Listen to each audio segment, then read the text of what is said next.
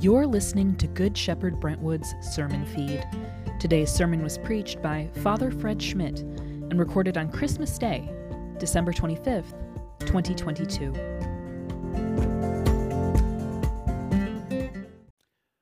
Friends, the title of my sermon this morning is A Very Merry, Unsentimental Christmas. May the words of my mouth and the meditations of our hearts be always and everywhere acceptable to you, O Lord, our strength and our Redeemer. Amen. Please be seated.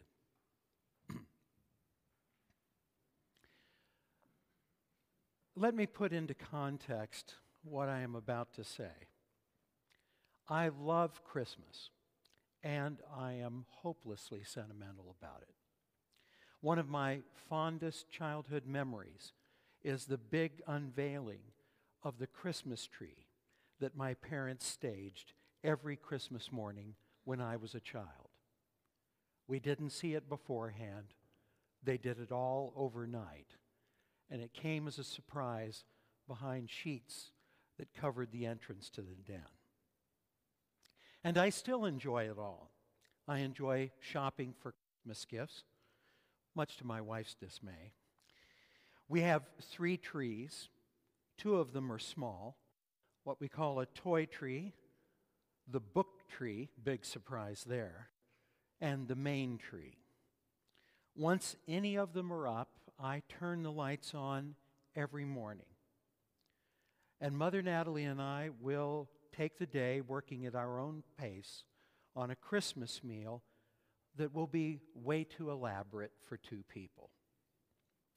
And as of this week, we have actually hit on another tradition, the Vince Gill, Amy Grant Christmas concert at the Ryman Auditorium. So now you know that I'm not unsympathetic to the many things that we will spend our day doing. That said, the reason for Christmas is far from sentimental. As Philip Yancey puts it, Christmas is an invasion, the decisive advance in the great struggle for the cosmos. And these pointed words from the Gospel of John define what that invasion is all about. He gave power to become children of God, who were born not of blood or of the will of the flesh or of the will of man, but of God. Let me take just a few moments this morning to explain what that means, and forgive me, this will be necessarily sweeping and pointed, but John is too. First, by way of background, for all the historical changes down through the millennia and all the cultural variations that have been tried, there have never been more than 2 ways of successfully navigating life: the accident of birth and the exercise of effort or power. That has always been the case historically, and it's still the case today. By accident of birth, I simply mean the random accident of being born in the right place at the right time. We think of being born into the right class or the right caste as something that only happens in the past, or if it still happens, only happens in other parts of the world. Countries with kings, queens, royalty, or India, where the caste system still shapes the fortunes of millions. But let's be honest as Americans. If you live in Washington, D.C. for any length of time, as I did, you know that still happens in our country too. We call them connections. If you lived in Chicago, as we did, you know they call it knowing a guy. In the South, it can be even more elaborate. The most vivid memory I had of it was in Mobile, Alabama. I was asked by the dean of the cathedral to lead a day-long meditation on the challenges of loss and grief. At lunch, I found myself at the table with the dean and the grand dames of the parish. And the dean asked the grand dame of them all about a woman who had just moved to Mobile from Atlanta a few weeks before. Her response when the dean asked her about that woman was, "Johnny dear, you don't even want to know that woman. I have tried to introduce her to polite Mobile society with no luck at all. She asked me the other day, where does one buy fine linens in Mobile? And I finally told her, one does not buy fine linens in Mobile, one inherits them." And lest you imagine that this is only a Southern practice, I should also note that an old friend of mine who served the church on the Philadelphia Main Line was asked by one matron, "Now, dear, tell me again, who was your mother?" Historically, the other path to adult life, in addition to inheritance, has been the exercise of effort or power of one kind or another. There are many different kinds of power, to be sure. Power can be consolidated with wealth and influence. It can be acquired through persuasion or manipulation, or it can be achieved by unstinting effort. Whether it is the power of brains, brawn, or influence, effort often amounts to the same thing. You are only as good, well off, or safe as your last performance.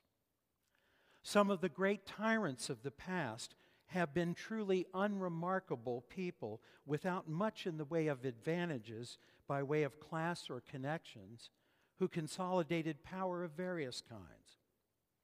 Adolf Hitler is an example from the last century. Vladimir Putin is an example of someone whose exercise of power has stretched across the last and the current century.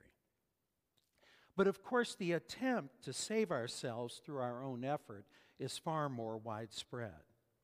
Any one of us who struggled with perfectionism, fear, or abandonment is aware of just how deeply the temptation to save ourselves can run through the human psyche. Whether we rely on birthright or effort, the difficulty, of course, is that no matter how we try to navigate life, and no matter what we choose as a life's goal, misfortune, illness, and death will eventually frustrate our plans. If not now, tomorrow. There is no such thing as a hearse with a luggage rack. And even noble goals, such as leaving a legacy of love, are eventually swept away by misfortune, illness, death, or simply the passage of time. Or so it seems. But as John notes, in Christ, God changes both the aim and the means by which we live our lives. And it is that truth that we celebrate on Christmas. Christ puts an end to navigating life by inheritance and effort, class and strength. In the kingdom of God, none of these things distinguishes us from one another. But those things do not determine our worth before God. And our worth before God is the only reality that transcends time. Laying aside those burdens is a radical act of liberation. No one who has ever paid close attention to the demands of life imagines that we can save ourselves, even if, in a moment of health or wealth, we might convince ourselves that we can for a moment or two. The testimony of our own lives and that of those around us is that no one possesses advantages of birthright or strength that can finally master all of life's challenges. Death comes to the strong and the weak, those born to thrones and those who live in the streets. And the witness of the gospel is that the power of death, while present everywhere in this world, will not prevail in the world to come. But the message of Christmas also speaks to life's goal and purpose. John does not just declare that in the coming of Christ, power has come to our defense that can prevail. He declares that in Christ we have been made the children of God. That goal may seem innocent or innocuous, but it isn't. It is the liberation of our lives from goals that are too small and too fragile. Lives shaped by paying bills, buying and selling, benchmarks and evaluations, degrees and achievements. We know those goals are too small. The only thing that keeps us from acknowledging it is either ignorance or denial. That is why therapists make a living out of helping us to understand that a midlife crisis is rooted in the question, is this all there is? The message of Christmas, however, is that as the children of God, we are on a spiritual journey into God in Christ, a journey of growing acquaintance with God, with God's will for our lives, a journey into deeper wisdom and greater love. And no one is excluded from that journey who opens themselves to it.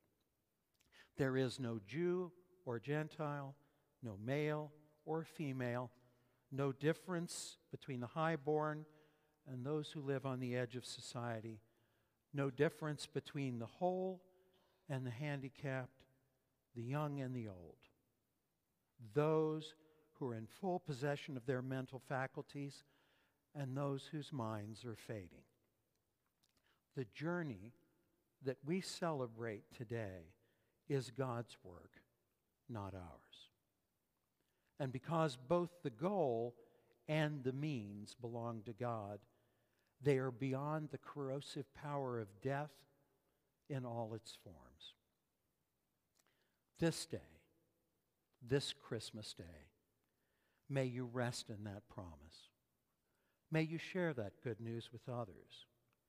And together, may we live with freedom and courage alongside the one who invades our lives to save us.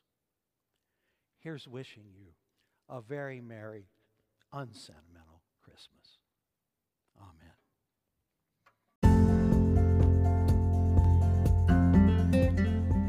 Thanks for listening.